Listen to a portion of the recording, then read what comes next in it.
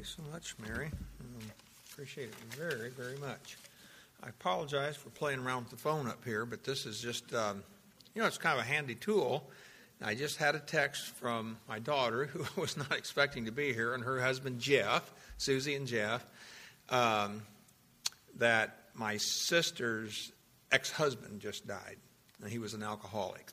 I mean, he was a true blue. And the last time I saw him, he was just, like this, and he's just been that way for years. So, and I really don't think he knew the Lord at all. So, I do want to remember them. And then I was going to share a few words from Ken. Ken sent an email to Nancy. He can only get to the place. This one doesn't tell. I think it's on Tuesday from 7 to 10. He can get to a place where they have internet. So here's what he said. The internet is extra slow tonight. Took me almost 30 minutes to get on. He said, I'm not in Kansas anymore.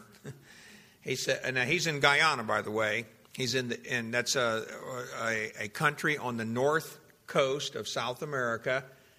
And it's there's French Guyana, and then there was British Guyana, of course. So and he's on the side where they speak English. The other side's French speaking. And he's basically in the interior, in the jungle area, working with a pastor there. And he said, my morning starts about 5:30 with the rooster coming by for his wake-up call. No, I do not get up then, but just turn over for a few more minutes of rest. The donkeys come through at any time. Then I hear pastor and his wife sing some choruses. He starts every day that way. That has been a blessing, simple faith, and he is well-versed in the Word. About 6, I hear the water pump come on as Brother Jerome pumps water for the morning bath and the rest of water needs. I read for a while and refresh for morning class. I teach for 2 hours, 9 to 11. We break for lunch and do 2 more hours starting at 1. I am now teaching how to study the Bible. I take it slow, making sure it makes sense, and I answer questions and so on. He said, I was taking a short video and the card filled up and da-da-da-da. Let's see here. I'll go down. He talks about the Pastor Jerome. He said, I've had some great talks along the way about various topics. He's open and desires to know the truth. And it looks like I need to return to teach a basic overview of the Bible and some other things. And anyway, some other things there that was great. And believe it or not, Nancy's listening to me speak right now.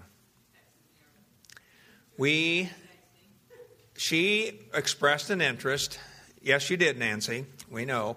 And being able to listen to the services live instead of being able to go on the internet and hear them, after they're already over with. So I mentioned it to Jeff, and then I think it was around Thursday night or Friday. We were over at Jan and Jeff's house for supper, and I showed Jeff. I don't know if I saved that text, but Nancy sends some kind of a text if my miracle man's going to come through for me, Jeff. And so I showed it to him. I says, you're on the spot. The heat is on. And he got on the computer, and I'm guaranteeing it wasn't 30 minutes. And he had that thing up and running. And he said, I think we're ready to go. So today's beta testing day. And then once we find, she said it's working great. They've been texting back and forth in there, all kinds of stuff, Jeff and Nancy. And seems to be working great. So now, Jeff had mentioned to me if I could bring my webcam to church, and I said, sure. And I started down the stairs to get it. That's about as far as from me to John. And by the time I got there, I forgot. I was distracted and didn't bring it. Lord willing, if Jeff gets that set up, then we can live video stream. It won't be a great camera, but it's something that we'll be able to do, and hopefully it'll work out fine. And that way, those who are at home, can't come to church, you're in the hospital, whatever, you can get on the internet. You'll be able to listen live or watch live, one or the other, or both. I don't know. So I just thought I'd mention that. Don't forget March 24th coming up. We have our fellowship with the folks at Faith Baptist Church. And looking forward to that. June 23rd, I have Jackie Powell scheduled to come back. I know you'll look forward to that. Everybody just loved her and her presentation on the distributing the bilingual Jewish scriptures, Hebrew scriptures, and so we're looking forward to having Jackie back. Anything you want to say? Couldn't be any quicker?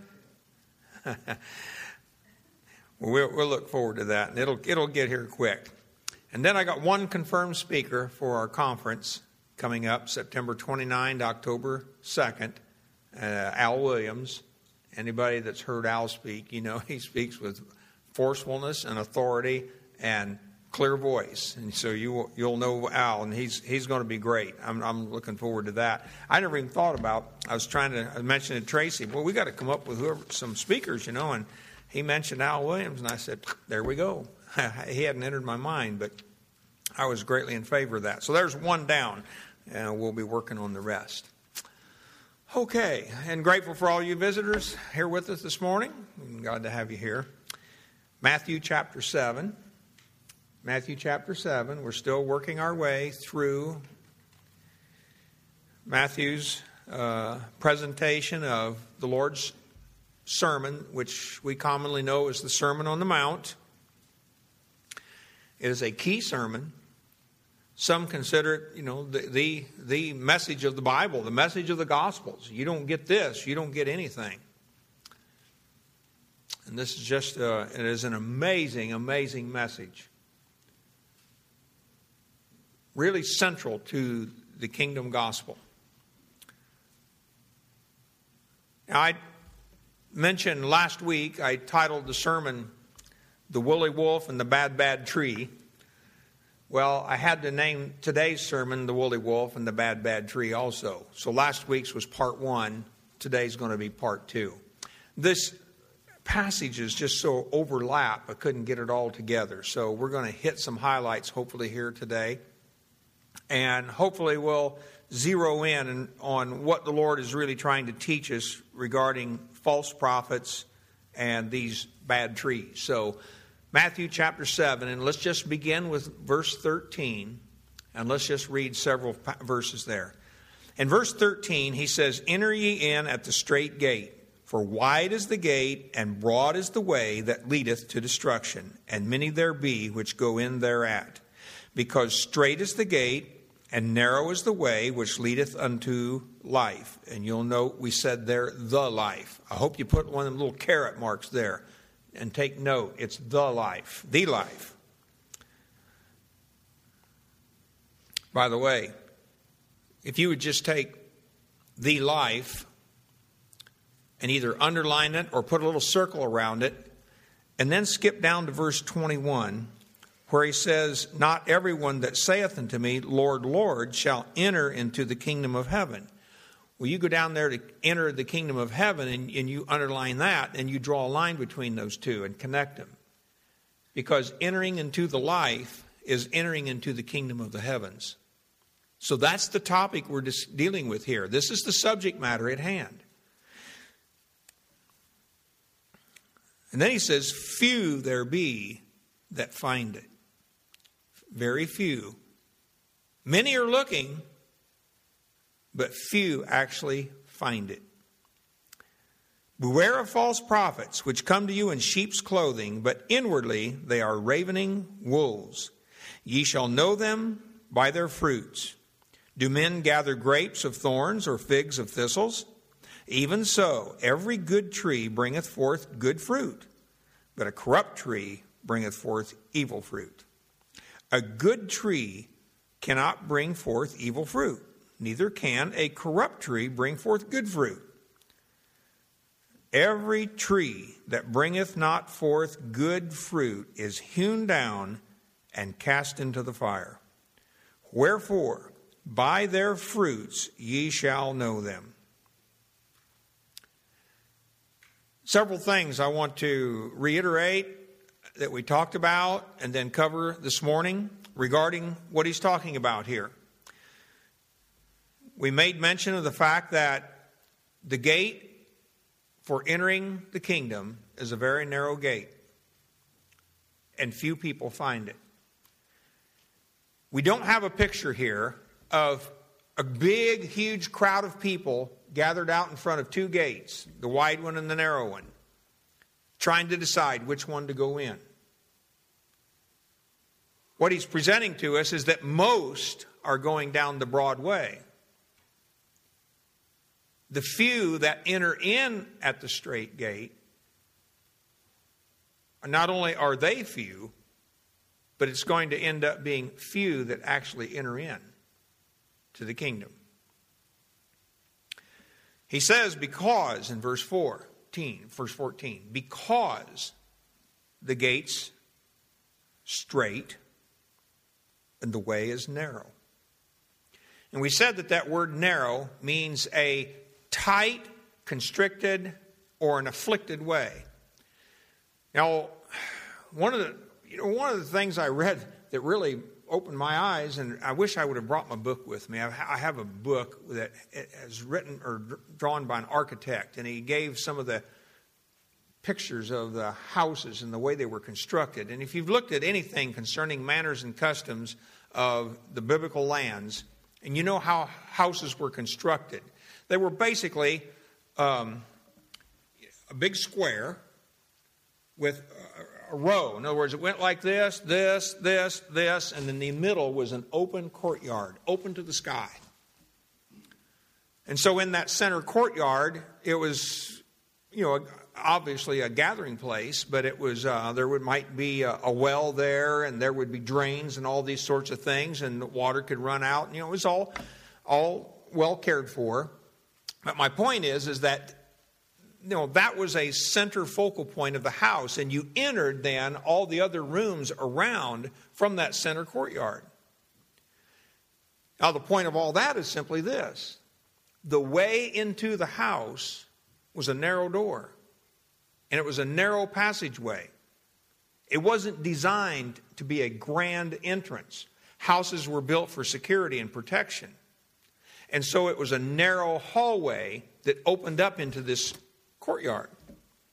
That's the kind of picture you're looking at here with this narrow gate and narrow way, as opposed to the broad gate and the broad way. And in view of all that, then, once you are on the way, now, he says there will be few that find it.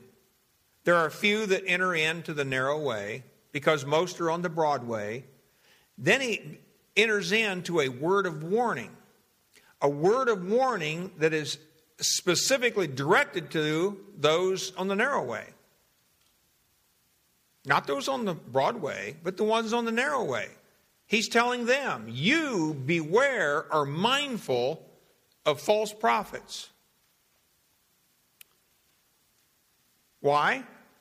Because once you have entered in the narrow gate and you're on the narrow way that leads to the life of the kingdom, which is, of course, yet future, yet to happen, yet to be manifested, he said there will be false prophets along the way. And he said they're going to come to you in sheep's clothing. And we made note of the fact that false prophets come to you. True believers don't go out looking for them.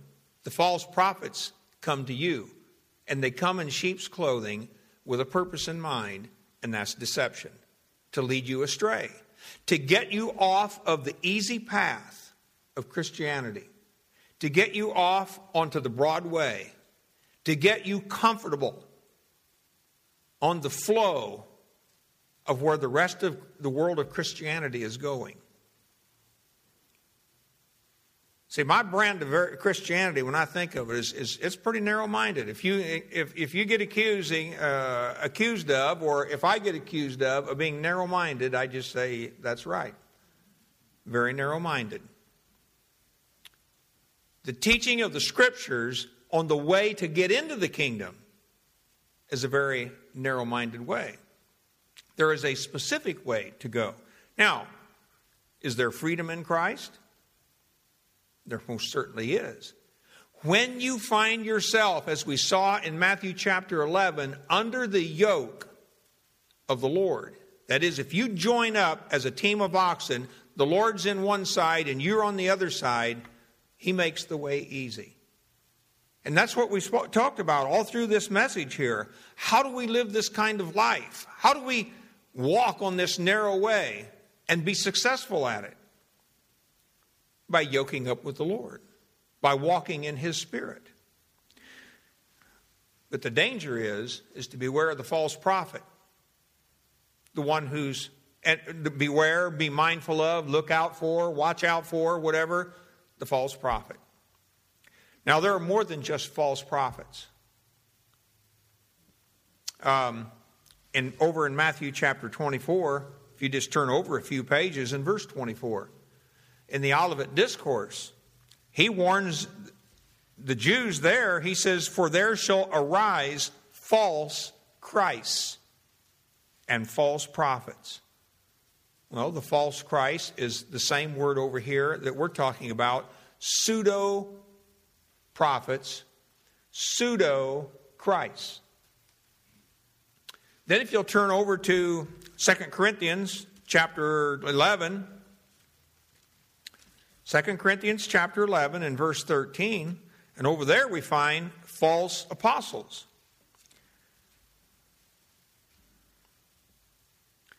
He says in verse 12, "But what I do, that I will do, that I may cut off occasion from them which desire occasion, that wherein they glory, they may be found even as we. For such are false apostles, deceitful workers, transforming themselves into the apostles of Christ." Well, that's pretty much the language he uses of false prophets who come in sheep's clothing. They change their appearance. They make themselves look like the true disciple with the motive of deceiving you and leading you astray. Then if you'll turn over to 2 Peter chapter 2. Now, we took a look at this last week, but we'll take note of it again. 2 Peter chapter 2 and verse 1, there are false teachers, pseudo-teachers. He says in verse 1, "But there were false prophets also among the people, even as there shall be false teachers among you, who privily shall bring in damnable heresies, even denying the Lord that bought them, and bring upon themselves swift destruction." Well, that sounds like what's going to happen to the false prophets. Destruction.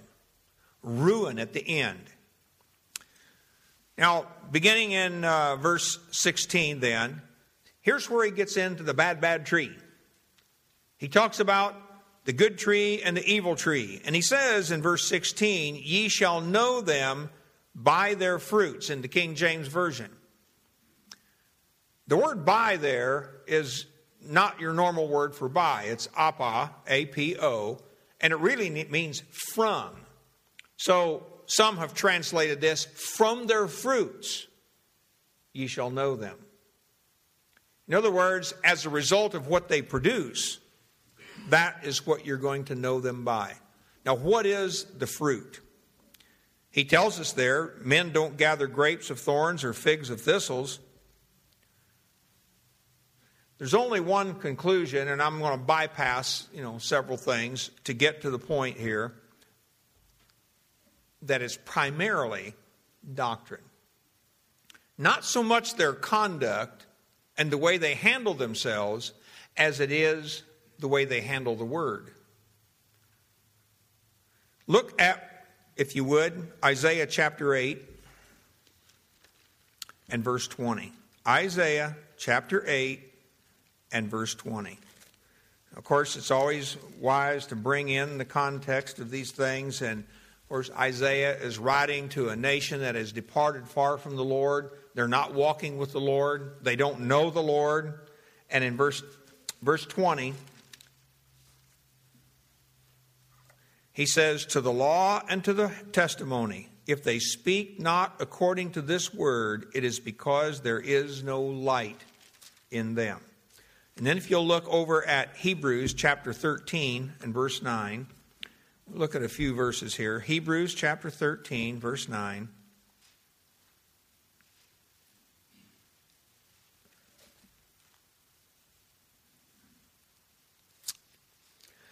And he says, "Be not carried about with divers and strange doctrines, For it is a good thing that the heart be established with grace, not with meats or foods, which have not profited them that have been occupied therein.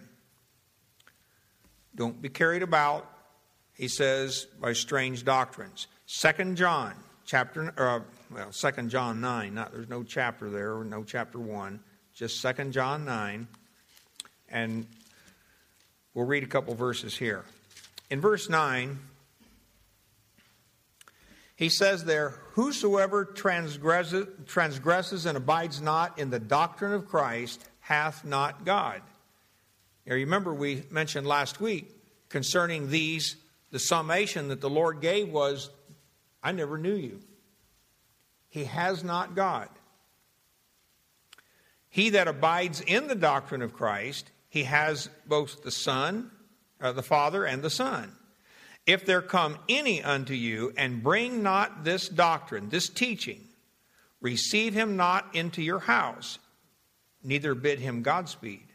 For he that biddeth him Godspeed is partaker of his evil deeds. Now that's some pretty strong language. That if you are not abiding in the true doctrine, then he says, don't fellowship with them, because you are partaking. And that word partake is the idea, you're communing and fellowshipping with that person. Don't partake of their evil doctrine. And then also, if you'll turn over back, let's go back to Titus. And then we're going to work our way back to Matthew. So Titus chapter 1.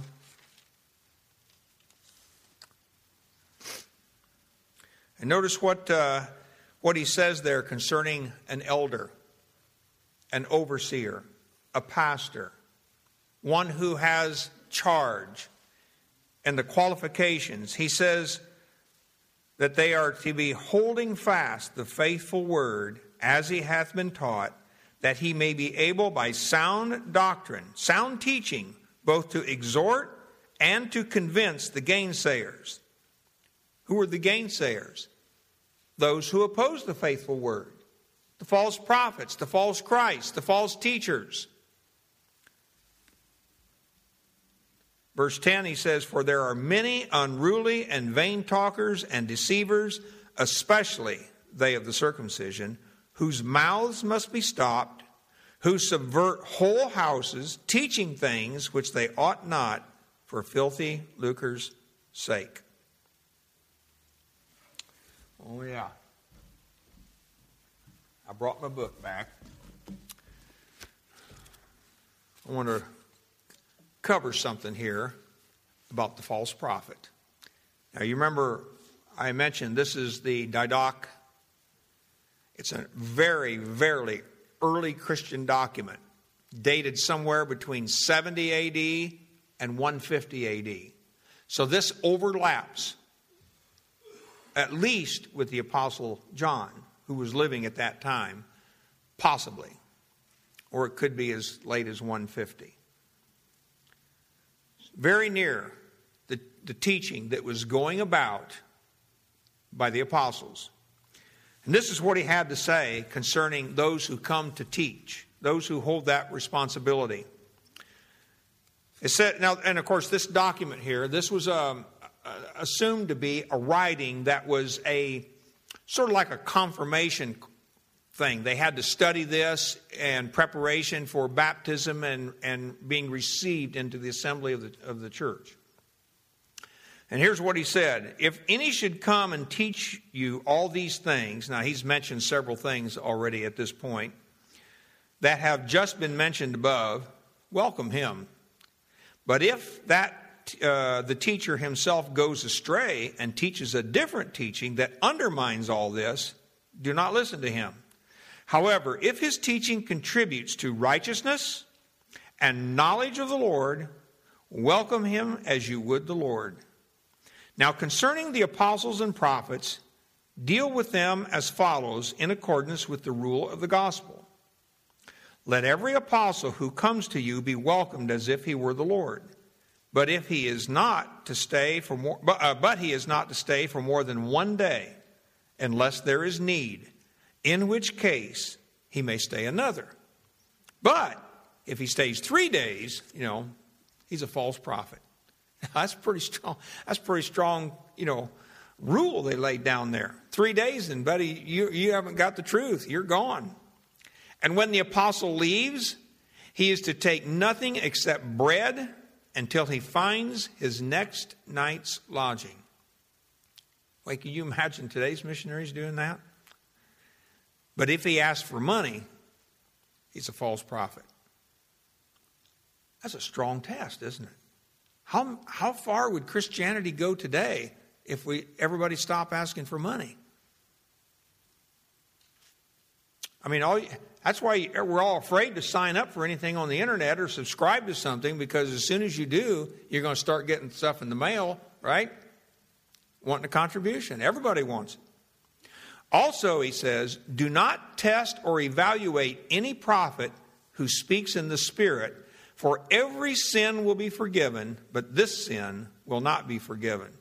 By the way, and so in the context of all this, they're experiencing the things we're talking about here in this passage. False prophets were coming to their assemblies, and they were teaching their people how to distinguish or discern between who's telling the truth and who is not. So he goes on to say, however, not everyone who speaks in the Spirit is a prophet, but only if he exhibits the Lord's ways. By his conduct, therefore, will the false prophet and the prophet be recognized. Furthermore, any prophet who orders a meal in the Spirit shall not partake of it. If he does, what do you think?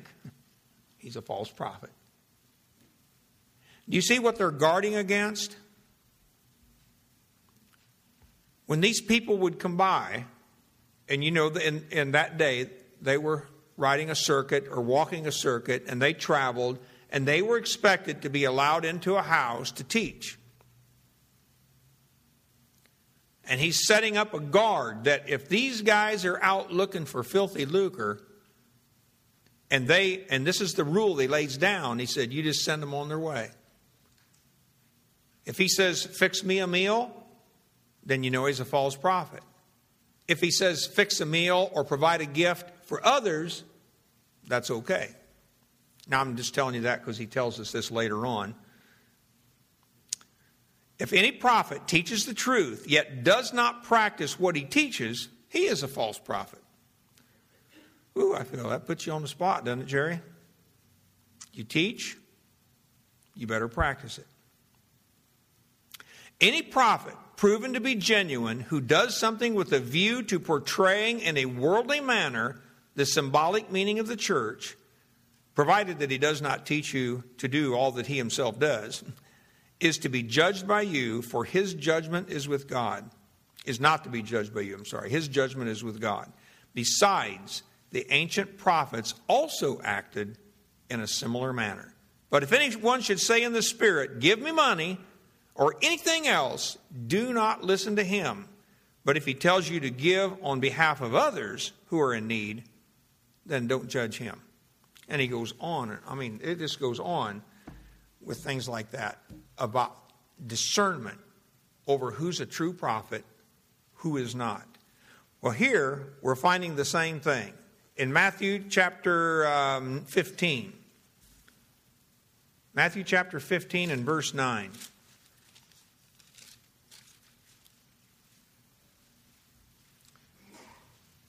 Actually, in verse 7, you get the whole context. He says, you hypocrites, well did Isaiah prophesy of you, saying, this people draweth nigh unto me with their mouth, and honoreth me with their lips, but their heart is far from me.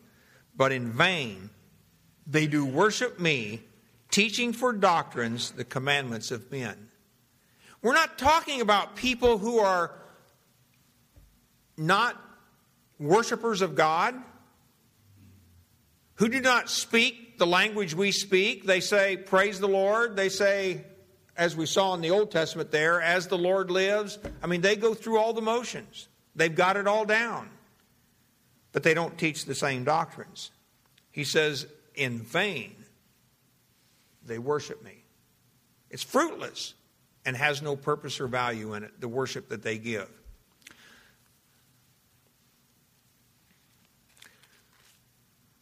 So what about the good tree and the bad tree and the fruit? Well, he says a tree is known by the fruit it produces. He also says men don't go to a thorn tree in order to get a grape, or to a thistle to get a fig. So why would you go to a false prophet when you want the truth? But that's exactly what's happening. Men go to false prophets, false teachers all the time, and they're not being fed the truth. So the end result of all that then, he says, every good tree, or it bringeth forth good fruit, but a corrupt tree brings forth evil fruit. What is a corrupt tree? Well, let's turn over to Matthew chapter 13 for a moment.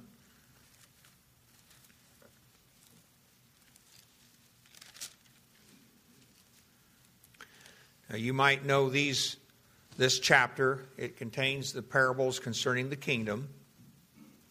And if you look at verse 47, we have the parable concerning the dragnet. And he says there, again, the kingdom of heaven is like unto a net that was cast into the sea and gathered of every kind, which when it was full, they drew to shore and sat down and gathered the good into vessels, but cast the bad away.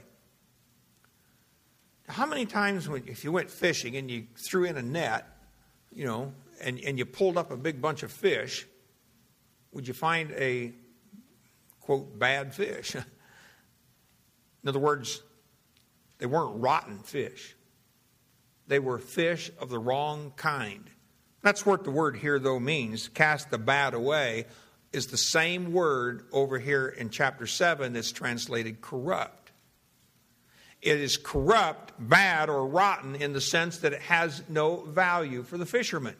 So when they bring the net in, they take all the bad fish out and get rid of them. They keep the good. The same way over here in beginning in verse 24 of chapter 13 with the wheat and the tares. At the harvest, they don't keep everything that the wheat produces. They separate the wheat from the chaff. In the same way over here with the false prophet and the true prophet. The true prophet, which produces the good fruit, teaches the good fruit, remains. But he says concerning that false prophet, which brings forth evil fruit, he says in verse 19, if he doesn't bring forth good fruit, it is hewn down and cast into the fire. Now you'll notice something. He didn't throw the fruit in the fire. He threw the tree in the fire. He doesn't throw the false doctrine in the fire, but the one giving the false doctrine. The false prophet is cast into the fire. And you'll notice that word good. Good fruit.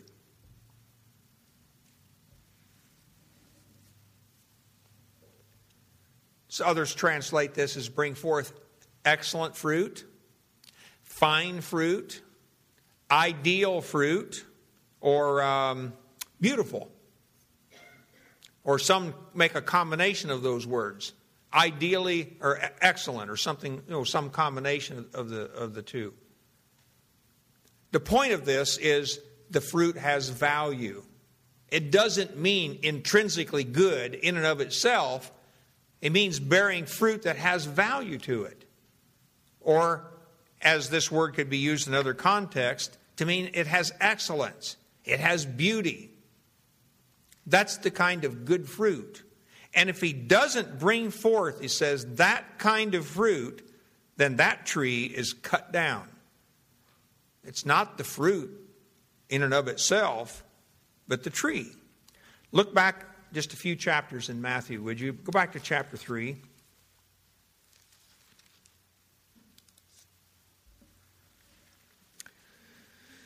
Now you'll notice in Matthew chapter 3, verse 1, in those days came John the Baptist preaching in the wilderness of Judea and saying, repent ye, for the kingdom of heaven is at hand. And in verse 5 it says, then went out to him Jerusalem and all Judea and all the region round about Jordan. They were all going out to hear John preach the gospel concerning the kingdom. And then in verse 6, they were baptized of him in Jordan, confessing their sins. Verse 7, but when he saw the Pharisees and Sadducees come to his baptism, he said unto them, O generation of vipers, who has warned you to flee from the wrath to come? So now he does in verse 8, he turns around and warns them. He says, bring forth therefore fruits, meet for repentance. Verse 9, and think not to say within yourselves, we have Abraham to our father. For I say unto you that God is able of these stones to raise up children unto Abraham. Don't think that your Jewish heritage is sufficient. Verse 10, and now also the axe is laid unto the root of the tree. Therefore every tree which bringeth not forth good fruit is hewn down and cast into the fire. Fruit production tells what kind of tree it is. If it's bearing apples, then you know it's an apple tree. If it's bearing plums, then you know it's a plum tree. If the prophet or the disciple is bearing good fruit, then you know what kind of disciple he is. We're not talking about whether he's a saved individual or an unsaved person. That's not the issue. It's the kind of person that's being revealed here. And the wrong kind, the corrupt kind, the bad, the rotten, is hewn down and cast into the fire.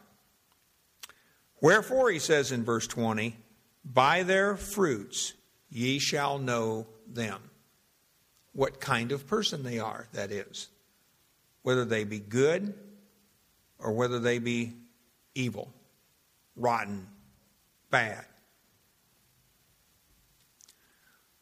So what is he saying to us then? What's the evidence? What is all this evidence that he produces concerning the good and the evil tree and the false prophet and the true prophet and going down the narrow path as opposed to the wide path and entering in at the narrow gate as opposed to the wide gate? What is he trying to teach us? We saw one thing back in verses 13 and 14. We saw the end result with the wide way is destruction and ruin. But those who willingly follow the narrow way, he says, find life. They will enter, or it leads unto the life. That is, as we noted earlier, the life of the kingdom. Not everyone is going to get to enter into that life. And so the conclusion then is that you better watch out for the bad tree and the woolly wolf, because he's out to get you. He's out to deceive you. He's out to lead you down the wrong path. And I can assure you, the wide way feels very comfortable. I've traveled that way before. It's not the way to go. Feels good, but it's not the way that leads to the life. The way that leads to the life of the kingdom is a narrow, constricted way. So it's our duty then to be mindful of the false prophets. Let's pray. Heavenly Father, we thank you that you've blessed us with your word. We thank you for this message of this sermon. We thank you for the piercing truths and the ministry of your Spirit to open our hearts, to open our eyes, and to teach us, Father, those things that you have for those who are your disciples. Those who have made the commitment to follow you. Those who have said they are willing to join the yoke with you and travel that path. Those who've said, you are master, we are the slaves, and walk in obedience. Lord, I pray that you will give us wisdom and discernment to understand the evil times in which we live. How I pray that you would descend upon this body of believers, this assembly, even this morning, right now, to give us that eye of understanding. Clear our minds, I pray, so that the Holy Spirit can work in our hearts and that we can give ourselves over unto you in true commitment. Lord, I pray that you'll give us knowledge and understanding about the body and how that we are members one of another and that we are here to encourage each other along the way, to lift a helping hand to those who need help. Lord, let us be sensitive to those things, and we'll give you all the thanks and the praise for what you accomplish in the heart of each and every one of us today. In Jesus' name we pray. Amen.